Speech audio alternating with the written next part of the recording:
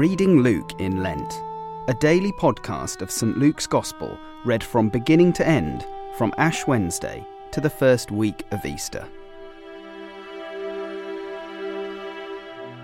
Luke chapter 9, verses 28 to 62.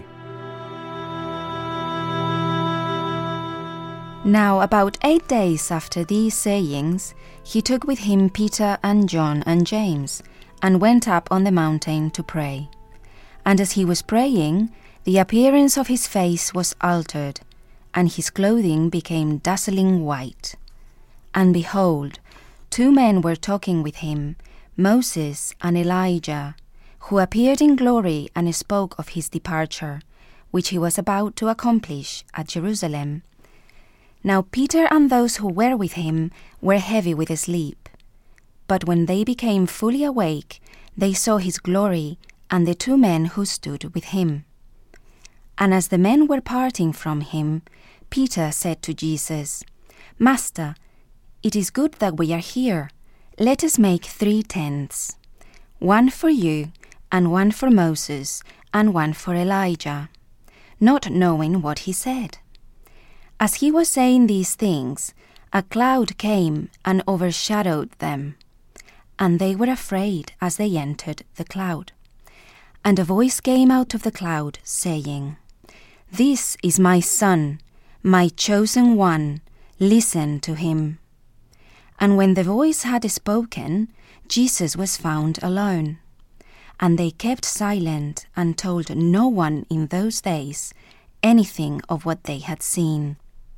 On the next day, when they had come down from the mountain, a great crowd met him.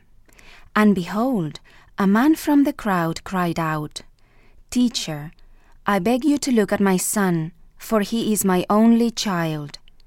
And behold, a spirit seizes him, and he suddenly cries out. It convulses him so that he foams at the mouth, and shatters him, and will hardly leave him. And I begged your disciples to cast it out, but they could not.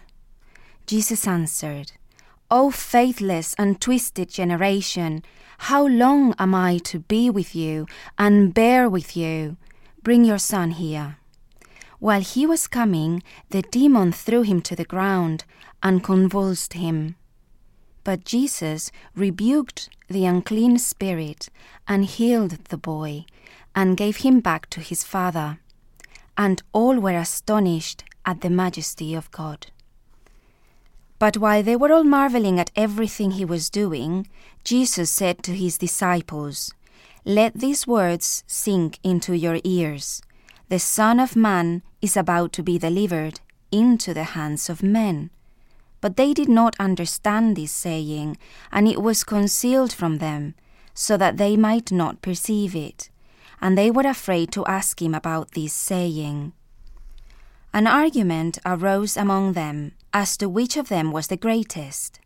But Jesus, knowing the reasoning of their hearts, took a child and put him by his side and said to them, "Whoever receives this child in my name receives me, and whoever receives me receives him who sent me. For he who is least among you all is the one who is great." John answered, "Master, we saw someone casting out demons in your name, and we tried to stop him, because he does not follow with us." But Jesus said to him, "Do not stop him, for the one who is not against you is for you." When the days drew near for him to be taken up, he set his face to go to Jerusalem.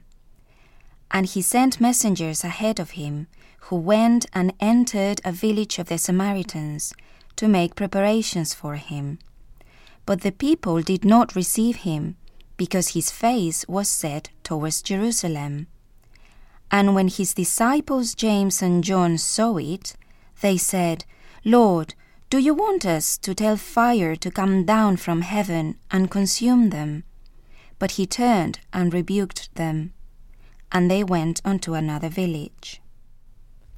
As they were going along the road, someone said to him, "I will follow you wherever you go."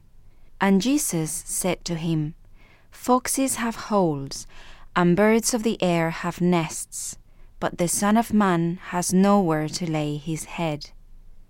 To another he said, Follow me. But he said, Lord, let me first go and bury my father.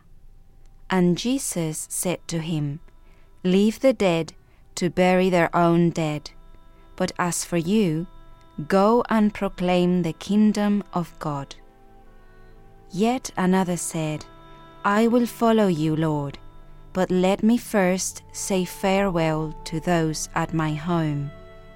Jesus said to him, No one who puts his hand to the plough and looks back is fit for the kingdom of God.